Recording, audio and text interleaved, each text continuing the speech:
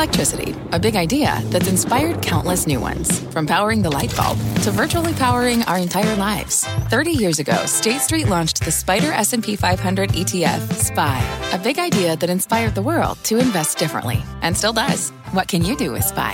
Before investing, consider the fund's investment objectives, risks, charges, and expenses. Visit ssga.com for a prospectus containing this and other information. Read it carefully before investing. SPY is subject to risks similar to those of stocks. All ETFs are subject to risk, including possible loss of principal. Alps Distributors, Inc. Distributor.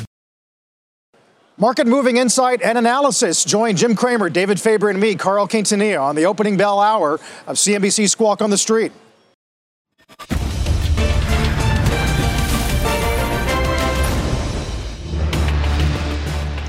Good Thursday morning. Welcome to Squawk on the Street. I'm Carl Quintanilla with David Faber, Mike Santoli. Jim Cramer has the morning off. Stocks do look to give back much of Wednesday's gains as this latest round of talks between Russia and Ukraine go nowhere. And February CPI, although no worse than expectations, is still the hottest annual rate since '82, hottest monthly rate since October. Our roadmap begins with the ongoing headwinds for investors and consumers. Inflation hitting that new 4-decade high at 7.9, surging energy costs pushing prices even higher. Plus, there's no deal. It was the first in-person negotiations between Russian and Ukrainian foreign ministers, but it did not end with a breakthrough. We're going to get a live update from Ukraine. And the Amazon split, shares popping ahead of the open after the company announced a $10 billion buyback and a 20-for-1 stock split. That is its first split in more than 20 years. We're going to start with the market volatility, obviously, the Russian-Ukraine conflict and U.S. inflation, the big eco data print of the week. Silver linings here, guys. Maybe used cars and trucks down 0.2 sequentially, but look at the 3-month annual rate. 8.4 and 6.8 is hotter than the year-on-year. Hotter than year-on-year, hotter than we thought a few months ago. And it's interesting because the one thing we were looking for in the early part of this year is used cars inflecting lower and a lot of those sort of core measures that were very pandemic inflected. I think that right now the market views the inflation picture and Ukraine as just mutually exacerbating, essentially, and for what it means from the Fed. Obviously, the market is incredibly sensitive to any Ukraine headlines, de-escalation, re-escalation, incremental sanctions, not incremental sanctions. But that's only because the economic effects of the Ukraine crisis feed directly into the fears that we've been living with for a while right now, which is a slowdown in the economy with a tightening Fed and inflation that's stubborn. That being said, S&P is now on pace to give back almost exactly half of what was gained yesterday. It's this very consistent pattern. Illiquidity, big jumpy moves, market trying to suggest maybe that there's the prospect of support in this area on the S&P 4100 to 4300. It's not about corporate stuff. It's really about the risk reward after you've had a 6-7 week correction, David. And we were talking about it yesterday. All the investment banks are out with hedge funds have massively taken their risk levels down. Yes. They've had a purge. We've had a liquidation. Now what? Yeah, I was talking about that yesterday. Yeah, exactly. In fact, because those numbers are pretty shocking. Again, I don't share a lot of them because the accuracy is a bit in question, but not the direction when it comes to many funds. But yeah, they have taken the risk down. Mike, we talked about this a bit yesterday, but we still have great volatility every single day. Yeah. And, I go to you and sort of whether we can expect to sort of put in a bottom when we have this kind of volatility overall. I would also then, there's just so much coming at investors right now in terms of trying to understand not just what is going on, unfortunately, continues to in Ukraine, but what the impact will be on the economy in Europe, whether or not a real recession is very possible there, what the impact will then be in the world economy and overall GDP. Let's not forget the European Union and its buying power is pretty significant. And so there's just a lot of things to digest. Meanwhile, none of this stuff seems to show up in the bond market. Well, not very much. Or maybe not in the way you'd expect, at least. Yeah, that's probably the better way to put it. Look, I mean, first of all, the European Central Bank surprise this morning was a much more hawkish statement, going to end QE more quickly than they thought. Maybe the rate hikes are more in sight. So in other words, moving away from the direction of trying to be more accommodated, given the slowdown, they have a single mandate, which is inflation. It's not cooperating. I know, but I mean, energy prices in Europe, what are they going to be potentially looking at as this year continues, given their desire, at least, to wean themselves off of energy products from Russia to a certain extent, at least as much as 2/3 over the next year. We've talked about it oftentimes. Those kinds of increases are hard to digest. I mean, we think it's bad here. It's nothing compared to what they're dealing with. Right, and so the growth effects of that are probably more crucial to the outlook for economies globally, for companies, than the inflation statistics that it's going to result in. So I don't know. Look, I still think that we've priced in a lot. We don't know if we priced in at all. That's always the way it looks. And we talk about the volatility. It's a very illiquid, twitchy market. I always think about it as wide range of outcomes on the table, geopolitically, economically, Fed policy-wise, with a wide range of outcomes. Anyone's conviction level at a given price is very low. The market has to move price really far to find people who think there's a good risk reward. That's, to me, the explanation for day-to-day jumpiness. Yeah. J.P. Morgan this morning points out, they still believe net that the risk reward is to the upside rather than the downside. But they also say you look at prior rounds of failed talks, and we've had 4 rounds now. When they've gone nowhere, it has resulted in a new Russian offensive. And if that pattern holds, perhaps we do set up for a leg lower. Obviously, everyone's trying to work with workarounds, trying to increase domestic energy production, which actually was a big topic at CERAWeek earlier in the week, as the energy secretary basically addressed oil CEOs around the country. Take a listen. We are on war footing. We are in an emergency.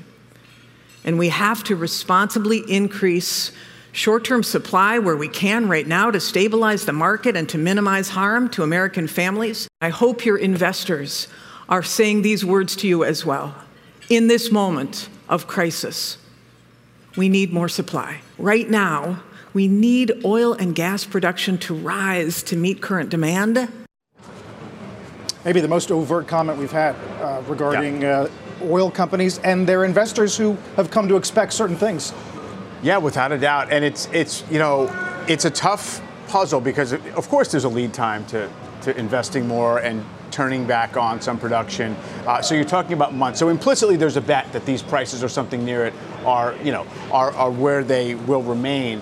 I saw some work today saying, OPEC's going to be motivated to some degree, and there's actually some likelihood that by the second half of 2022, it gets crude back down to 85. Now, is 85 enough to kind of clear the hurdle rates for a lot of domestic producers if they're confident in that level? So I think that it's moving in that direction.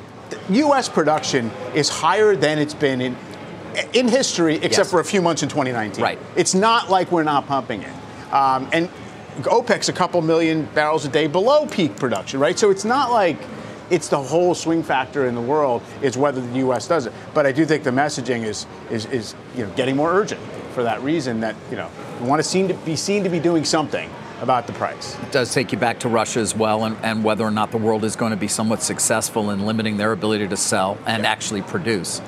A number of people do believe that they're going to need foreign investment in technology to keep a portion of the industry going. Don't forget ExxonMobil, of course, that decision last week to exit the Sakhalin project, where they've been for many, many years running it. They have a number of partners there, but it's very much unclear whether the Russians are going to be able to do that, as all these oil companies choose to basically leave the country.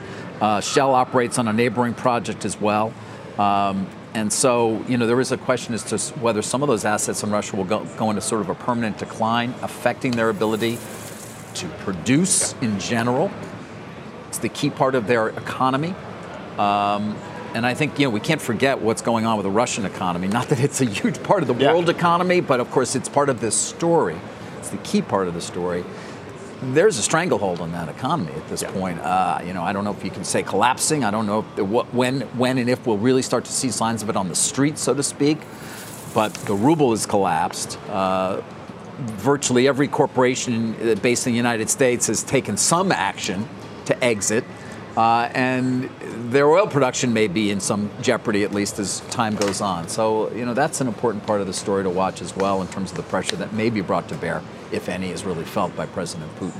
It was BCA Research I was trying to think of with this energy call. They actually went from overweight energy stocks to a neutral. And their point is here that they expect an increase in the oil supply by U.S. shale producers, Saudi Arabia, and Gulf states, which will bring Brent back down to 85 by the second half of 2022. So, supply and demand haven't been repealed. It's just a matter of when it comes into line in terms of supply. And, that's probably a really bullish call for the overall economy and markets if it happens, because that 85 most can live with anyway. either certainly side what of it. The backside of the curve would suggest for the latter half of the year. That's exactly right. So you have a $30 premium in here. If a $30 premium, if we weren't already worried about scarcity, supply chain, inflationary inputs, pandemic reopening, and all that stuff, and we weren't already at 80, and then before adding the $30, if we were at 40 and went to 30, and Ukraine was the only thing in the world to worry about, the stock market wouldn't be doing what it's doing right now. So it's just the compounding effect of all of it. Right. For more this morning on the Russia-Ukraine conflict, let's get to NBC News correspondent Ali Arouzi, who's on the ground in Ukraine. Hi there. Yeah, so the Russians and the Ukrainians had their first high-level talks today just outside Antalya in Turkey, and the Ukrainian foreign minister said that his expectations were low going into those meetings, and those expectations were met. He said that there was no progress made in achieving a ceasefire with his Russian counterpart, Sergei Lavrov. They talked about opening humanitarian corridors, which just haven't been achieved. They said that one of the problems that they've been having is coming to some sort of resolution on how to use which corridors. The Ukrainians said that the Russians had offered corridors into Belarus and into Russia, and the Ukrainians are saying that those are just simply unacceptable. And as the situation continues to get much worse there, Mariupol is a city under siege right now. The Ukrainian authorities are saying that 400,000 people are essentially being kept hostage in Mariupol. There's no way in and there's no way out. And those talks were trying to open up those corridors, and they just simply didn't. They had one humanitarian corridor open up in Rumi, and that was the only place evacuations were made. So the talks didn't really bear much fruit. The Ukrainian foreign minister didn't think they were going to. And it's just going to be more hardship right now. The Ukrainians said in those talks that they were open to all diplomacy with the Russians, but they were also willing to fight. And that was an indication that the Russians are going to press on their invasion of Kiev. So the talks were somewhat futile. They did have to take place to see if there was any room to bring about some peace to the people in these besieged towns, but for now they're still going to be living without power, without electricity, without water until some sort of corridor can be achieved from them. But unfortunately, the talks today didn't achieve that. Okay, thank you. I want to move on now as well to Amazon, which is rising in the pre-market after its board approved a 20-for-1 stock split and a $10 billion share repurchase plan. That split is similar to the one announced last month by Google's parent Alphabet. Amazon, it's only up about 4,300% since it last split the stock back in 1999. But investors can look at it. You still got a relatively new CEO there, Andy Jassy. And it does appear, that they have confidence in the business. A $10 billion buyback on a market cap like this, percentage-wise, not that large, but nonetheless, it is there. They bought back stock for the first time, remember, in January, I think it was, in many years. Yeah. And obviously, that would appear that it's going to be something that they continue to do. And even more so, Mike, you could say, well, he probably cares about the stock price, which is never a certainty when Mr. Bezos was CEO. Definitely one takeaway from it.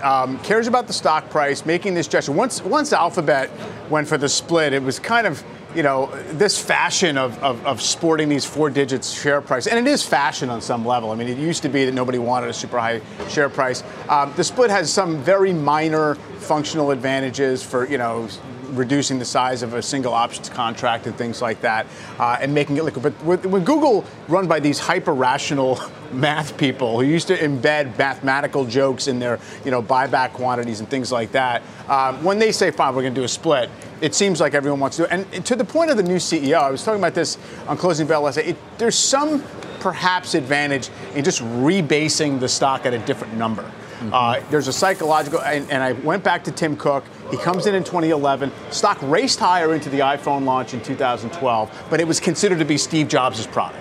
And then the stock wallowed for like 2 or 3 years, and that number, $700 was the peak price, was hanging over the company. You do a 7-for-1 stock split, and 100's your goal for the high, and it's sort of, nobody knows the math. David, Larry Culp, GE, reverse split, right?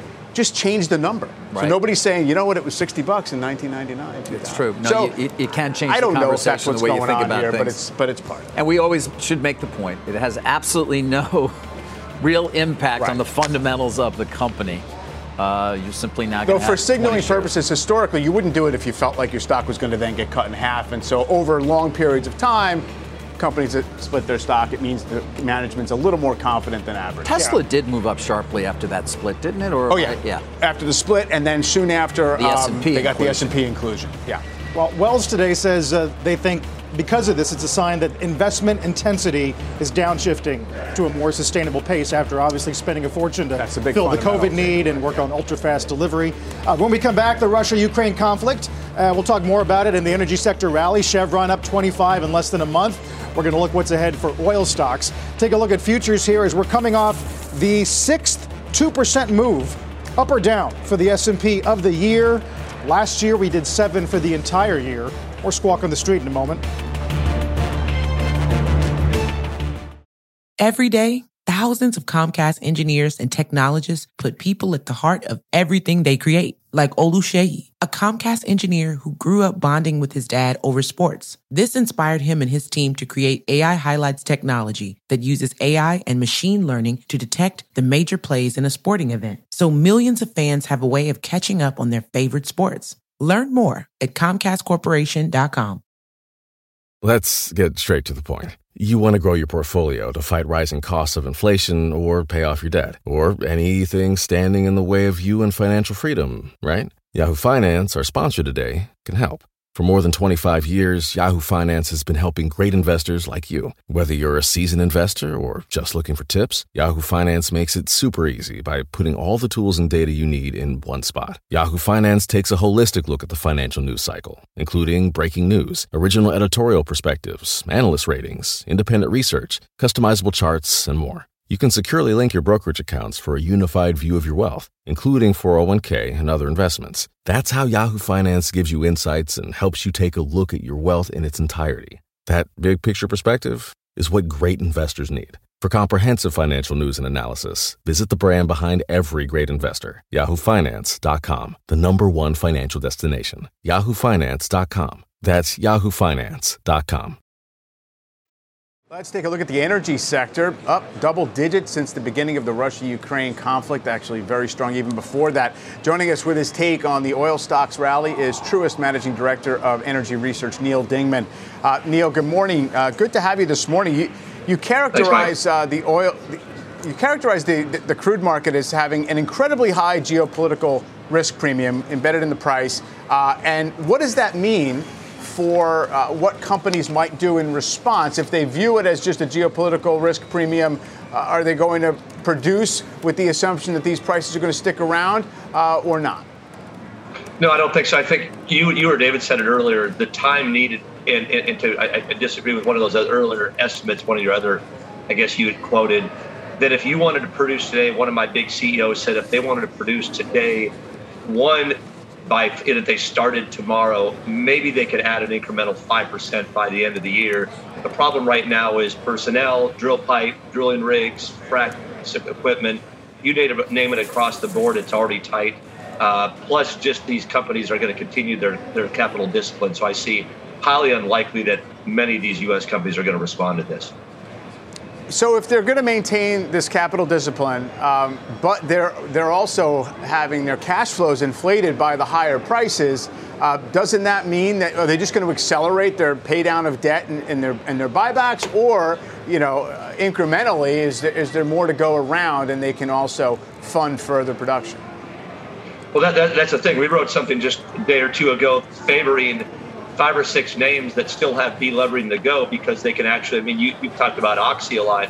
If you run the strip at Oxy today, the company could potentially do $3 billion just in the first quarter in free cash flow if you run today's strip. That's obviously not what I'm running in our models.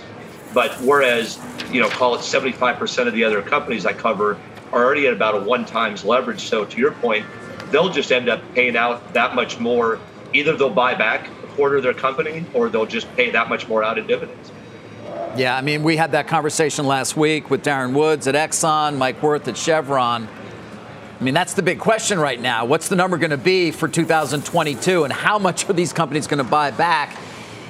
Are they going to, though, put more towards production as well, or is most of the excess going to simply go towards return of capital? Well, David, you mentioned, Darren Woods. It's interesting that Chevron, Exxon, Conoco all said we're going to try to grow the Permian at least 20%, really to make up for some parts of their other portfolio. Total, they're still not talking about a lot of growth overall for each of those companies, but those three really stood out. The rest of my companies, I mean, you've talked to Scott Sheffield, you've talked to all these others, and Pioneer and others, they'll be lucky to grow 5% for a number of reasons. And so, again, I just think if a guy wanted to turn it on tomorrow, it would be darn near impossible to do so. So I think that, thinking that you're going to get more than 1 million or 1.5 million barrels incremental from the U.S. this year, I think is absolutely wrong. And so those names that you were highlighting, where they were already kind of actively deleveraging the balance sheets, are which ones? Oxy, Continental Resource, of course, with famous Harold Hamm there. One's not as well known, like Oventa Resources. Small one, Callon Petroleum. So there's a number like that they're just going to hit their deleveraging target likely by the end of this year instead of maybe by the end of 2023. Yeah, kind of getting bailed out by events in a sense. Neil, thank you very much. Appreciate it. Thanks, guys. Take a look at futures here. Obviously, some things working against the bulls, not just the failed round of talks, but the relatively hot CPI, at least month on month, as we said earlier, the hottest monthly rate in a few months since October. More Squawk on the Street continues in just a moment. What's on the horizon for financial markets? At PGIM, it's a question that over 1,400 investment professionals relentlessly research in pursuit of your long-term goals. Specialized across asset classes, but united in collaboration, our teams provide global and local expertise. Our investments shape tomorrow, today. Pursue your tomorrow with PGIM, a leading global asset manager. This podcast is supported by FedEx. Dear small and medium businesses, no one wants happy customers more than you do. So you need a business partner just like you. Like FedEx, who understands your passion for serving your customers because they have the same commitment towards you. That's why FedEx offers you picture proof of delivery, packageless and paperless returns, as well as weekend home delivery to 98% of the U.S. on Saturday and 50% on Sunday. See the FedEx service guide for delivery information. What's more, FedEx Ground is faster to more locations than UPS Ground. Trust FedEx for timely deliveries. See what FedEx can do for your business. Absolutely, positively FedEx. Coming off the best day for the NASDAQ since March of 21. Take a look at some of the laggards, though, that are going to lead us a little bit lower here this morning. A lot of Chinese tech names on the list. JD, Pinduoduo, Baidu as well. We're going to get the opening bell in just over 5 minutes. Don't go anywhere. Bitcoin falling below 40K as cryptocurrencies give back much of yesterday's gains, which, as we know, were sparked in part by the president's executive order on digital assets. Industry, Mike, has sort of had its view about what could have been coming down the pike, and although this wasn't all that granular, did get a nice bounce yesterday. Also, Treasury this morning saying they're going to be issuing some education initiatives, and the take with some pieces on firms like Teeter Jones offering more in crypto tools. Yeah, that there is basically an investment boom among hedge funds. That's maybe a lagging indicator of where the price has been. And even yesterday's bounce, it seemed like a little bit of relief that there wasn't anything specific to worry about in the executive order. On the other hand, it only rallied up to levels that people were hoping would hold on the downside not that long ago. So it remains a risk appetite tell, one of the better ones on a day-to-day basis, and it looks like it's going to be in sync with the decline in the Nasdaq. This morning, I think everyone's hoping for more muted moves. You keep today's range in crypto and in equities maybe within yesterday's range as a start, but the twitchy market is not really going to change. You have the 2-year note yield racing higher over 1.7 again. Market feels like the Fed's going to have no choice but to get aggressive here. Right. Some discussion about the yield curve, which has not moved as much as you might expect. Some argue that if the banks are going to hold yesterday's rally, it would have to You would want it to. I mean, you could argue about which yield curve matters more for their earnings. If it's the really 30-day to 5-year, whatever it is. But it's sort of a challenge that if the yield curve is compressing at a time when the Fed is just about to start hiking. It's been an incredible accelerated cycle in every respect, and I think that was really the case even before we got into Ukraine. We kind of tipped into late cycle before the Fed even started hiking. We're going to find out a lot more next week, of course. Let's get to the opening bell and the CNBC Real-Time Exchange. At the big board, it is Murphy USA, operator of gas stations and convenience stores. At the NASDAQ, it is psychedelic therapy provider Field Trip Health. As we watch Brett fill in and keep our eye, Mike, on the VIX, which has spent 7 days now above 30. Bespoke with a good piece on the handful of examples we have where it's done that. 3 months, 6 months, 12 months afterwards, S&P's up 80% of the time. Yes, so that's usually the way these studies go. When you look at any indicator of extreme short-term stress in the market, and that's the case with the level of the VIX, is the case with the setup in terms of VIX futures pricing and all the rest of it. That happens because the market is on unsteady ground and it's working through something very difficult, and there's lots of liquidation happening, and you never know when that's going to end. So near term, it's dicey.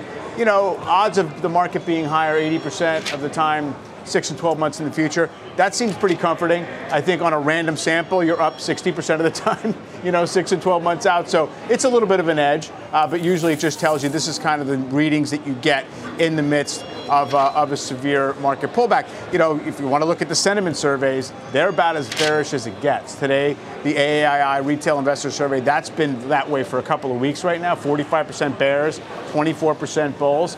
That's about as pessimistic as you'll see. The problem is that in itself doesn't tell you how much more there is to be sold, because we came into this year with retail and with institutions running pretty heavy equity exposures, and it's been whittled down through multiple compression in the market, not really yet through earnings estimates being revised lower. Maybe that's a silver lining, or maybe that's another shoe to drop. Guys, another story we, of course, are continuing to watch closely is the number of corporations. As you take a look at the Real-Time Exchange back at our headquarters, of course, a lot more red on the board. The number of corporations that are withdrawing from the Russian market. Going to make Jeff Sonnenfeld smile, the Yale management professor who's been keeping track of this, been on our air as well, talking about it. Goldman Sachs this morning in the financial services industry. Again, this is no surprise. And the level of business Goldman did in Russia is de minimis, 25 million in investment banking revenues, maybe. I think 80 to 100 people is what we're talking about. Some have already left, but you can read the statement along with me. Winding down their business in compliance with regulatory licensing requirements, and they say supporting their clients around the globe and everything else you'd expect them to do. But they're not alone as we continue to see just any number of companies that are in a position to do so, even taking pain, of course, when it does come to actually having significant presence in the country. Of course, McDonald's earlier this week, perhaps the most significant amongst those companies, Carl, that have made that somewhat painful choice, in part also continuing to pay their people, is McDonald's, 62,000 employees. Yep. We got at least one downgrade this morning of MCD from North Coast. But David's right. A handful of companies just yesterday, Cat and Hitachi, some industrials in there, 3M and Deere.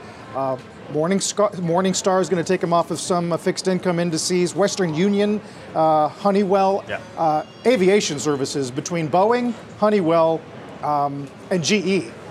It's going to be fascinating to see what happens to their aviation infrastructure. Right. A lot of talk that, within months, maybe, that there's really not going to be a way for the aviation industry to go ahead without that kind of service and maintenance. And, obviously we'll see. It's almost, with the exception of McDonald's, it's usually around the edges. I think GE said maybe it's 2% of revenue, Russia. We're going to hear about from GE later. GE has an investor day as well today. Yeah, exactly. And 2% is not nothing, right? When you're talking about trying to squeeze out top line growth for mature businesses. So the other thing is, it came up in the press briefing yesterday, is what happens if they follow through on their threat to start seizing some assets of U.S. corporates. Yeah. Obviously, the relationship is completely deteriorated. You begin to think about things that were unthinkable before. The nationalization of what assets are left, to some extent, that is a possibility. Of course, remember, a lot of these companies are earning their income in rubles, right? Which doesn't really help them anyway, because, of course, it's fallen so dramatically. Guys, we don't talk about it that often as well, though. Remember, the Russians supposedly had a war chest, so to speak, the reserves of $630 billion. But some of the extraordinary things that have been done include the inability of the Russians to access that money. The mechanisms by which are somewhat complex in terms of not allowing them to actually access the foreign exchange markets to support the ruble because they won't allow them to actually exchange. But fascinating that this has been done. Not sure what the implications are, but this has come up in a number of conversations for others. If you're the Chinese and you have $1 trillion worth of treasuries as part of your reserves, do you think about things a bit differently, perhaps, in the future? It's held at the New York Fed or something like that. Right. Yeah, exactly. And I don't know the answer. Still trying to even understand exactly by which the mechanism is the U.S. is preventing the Russians from using so much of that reserves. But nonetheless, it is a question. Yeah. It seems as if it's just more atomization of the global financial system and maybe more local reserves or diversifying your reserve. Yeah, I think we'll be talking about the spillover effects for a little while, just in terms of how people decide to have an insurance policy against something like this, happening. And, obviously the U.S. is in a unique position to be able to impose these types of restrictions with the U.S. dollar being the main reserve currency, but we'll see if that changes over time. Was going to just point out that after yesterday's kind of reversion day, right, where you had the travel stocks outperforming and everything that was most hard hit was leading the rally, you have kind of back to form here. You have defense stocks, energy, fertilizer shares leading the S&P 500. So it's essentially gone back. The pendulum swings, although Amazon is the leading performer in the S&P 500 at the open, up 3.5%. It's a more muted pop than we got at the first announcement last night on the 20-for-1 stock split and the buyback. And of course, it's worth remembering that the high in this stock is over 3,700. Right, so you still have lost a quarter of your value from the peak, and it has not acted well for the last year and a half. Well, we mentioned the Wells note this morning. Their target's still 42.50. Yeah. 100% unanimity of buy ratings on the sell side still for Amazon, and I think that's just the vestige of it just being you can't fight the stock. It's going to go up in your face if you get negative, and maybe somebody has to capitulate on that front. It's another one of those days. Yesterday, financials were strong and energy was weak. Yeah. And as you might imagine, it's reversed. Keeping an eye on Exxon and Chevron, both of which are up. We were talking with our guests earlier in the show about both those companies, what's going to be an enormous amount of potential excess cash flow, let's just say very large amounts of cash flow, which could result in significant return of capital by those companies. But the banks, Mike, also lower after a brief respite yesterday from what's been a drubbing so far this year. JP Morgan itself down over 17%, is the worst performer of the big banks. Wells Fargo is still in the green, actually, for the year. Yeah, Wells has managed to hang on. The investment banks, if you just look at some of that action, they've given up a lot. Capital markets, bond markets doing fine, not a lot of issuance. Trading, in theory, there's going to be winners and losers because this volatility is amazing. But I keep pointing to this low liquidity, which means a low willingness of middlemen to step in. And that shows you that people are much more focused on the risk of the downside when it comes to just these daily market moves for now. And one final thing, the S&P 500 4230.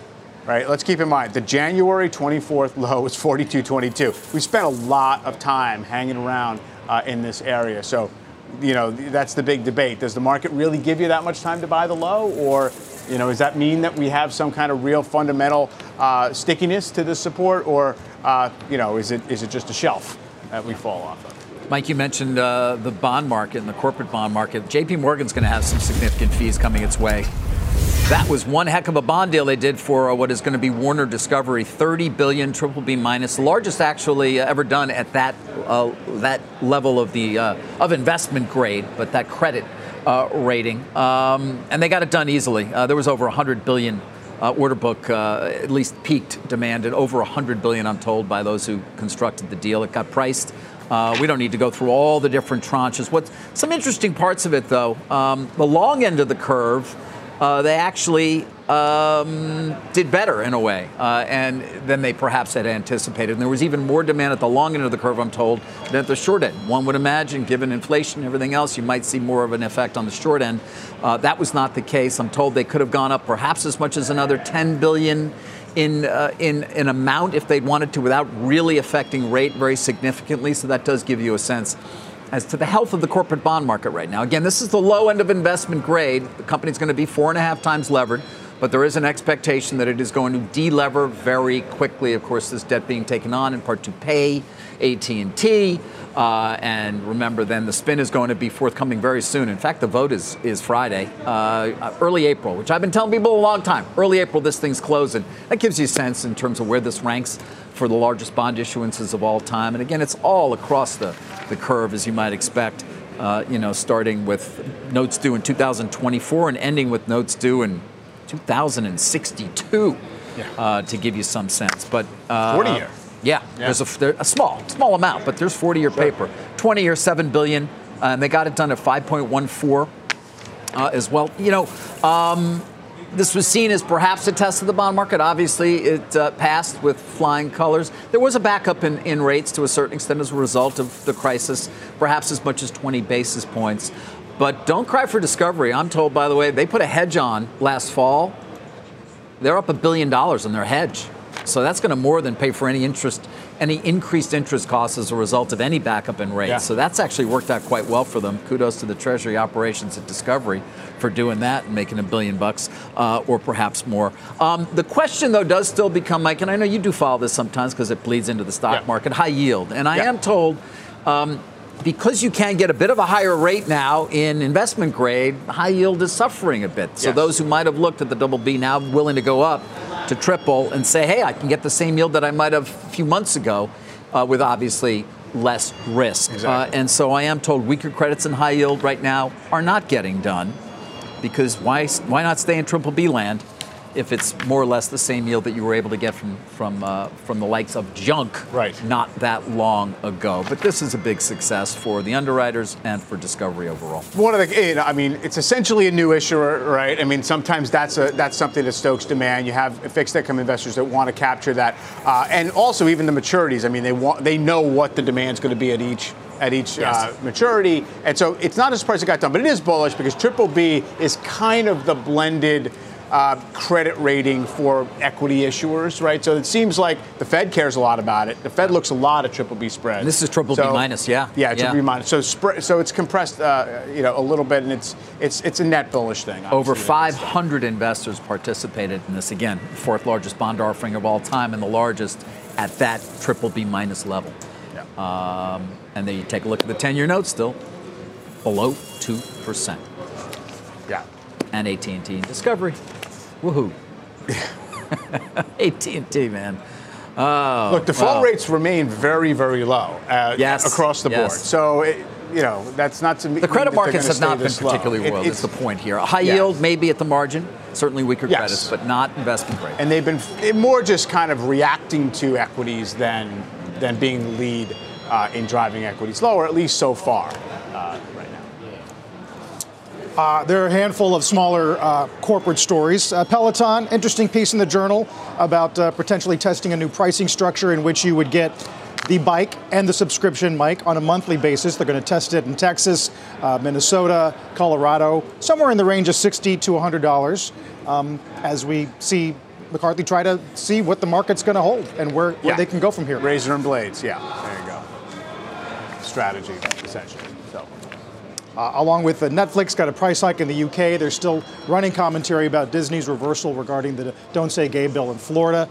But for the time being, the macro story is the only story. Dow's down 350. Let's get to Bob Pisani. Hey, Bob. Good morning, guys. You're not going to get the Dow go up just because Chevron's up. Not when you have Microsoft, Intel, Salesforce, Apple, all 120 of the down points are just 4 or 5 of the tech stocks. And then you got JP Morgan and Goldman Sachs down another 60 points. You got 200 of the points for 6 or 7 big tech or financial names. Look at the sectors today. Yes, you got energy up, so you got the Halliburtons and Schlumberger and Chevron up, but that's not offsetting what we're seeing on the downside. Metals are also doing a little bit better overall. We're seeing tech, though. Most of the big tech names are down. Semis are weak as well. Banks marginally weak, as you see, J.P. Morgan and Goldman weighing on the Dow. And industrial is a little bit weaker as the airlines, once again, showing signs of decline. You can't trade this market. I mean, it's really just impossible to trade it because of the intraday price swings. So the issues, we know the issues. They're very obvious here. We need evidence that inflation is peaking out, and you can't find that kind of evidence during a war on top of everything else that we're dealing with. So that's the fundamental problem. We don't have an answer to this question. We were dealing with reflation before. Now we're having to deal with the possible issue of stagflation. So look what this does to the market, and look how this changes the market dynamics. Remember what we've been dealing with for the last 10 or 12 years. Low inflation, low commodity prices, low gold, and high stock returns. We are now in the exact opposite situation. We're in high inflation, high commodity prices, higher gold, and lower stock returns. Everything has been inverted, and the market's having a hard time figuring out what the right levels should be, and for good reason. There is not an obvious, clear answer. What the market's doing is correcting. A global correction is going on here. Europe is down 20% because that's bearing the brunt of the growth slowdown reflected in the Ukrainian crisis. But China's been in a slow motion meltdown since the early part of last year. It's down almost 40% from its highs, the broader indexes, the broader China indexes, with the S&P 500 down only 11%. So comparatively, I know there was a lot of internal damage, but comparatively on the broad U.S. market, we're having the least of the damage. Amazon had interesting announcements on buybacks. I just want to point out something. It's not about buybacks. It's about share count reduction. It's about increasing earnings per share because the share count reduction increases earnings per share. Amazon is the opposite of a buyback monster. They have been consistently increasing their share count since they went public in 1997. Here you see from 286 million shares in 98 to 508 million here today. It's nice that they're having a buyback announcement. Let's see if it actually results in a share count reduction, which is what we want to see. We'll see. Remember, this is a giant hamster wheel with a lot of these companies, buybacks, and then at the same time, they give more options out to the executives on the back end. We also have, of course, a 20-for-1 stock split. This is very interesting. This has been studied for decades. Stock splits do not create any value. It's the same valuation. In theory, it shouldn't matter at all. And yet, the evidence is it does. It does lead to higher prices for companies that have split stocks. Savita Subramanian mentioned this morning, but this research is decades old. Companies that have split stock a year later generally are 25% higher. This goes back to 1980. The S&P 500 average is 9.1%. There does seem to be a difference. Why, Carl? Well, it's probably because these are companies that were doing the stock splits already have momentum behind them. So there is a little bit of psychology here, a little bit of behavioral economics that are going on. But it is rather startling that you'd think at one point all the news would be in. That would be the top of the market when the stock split was announced.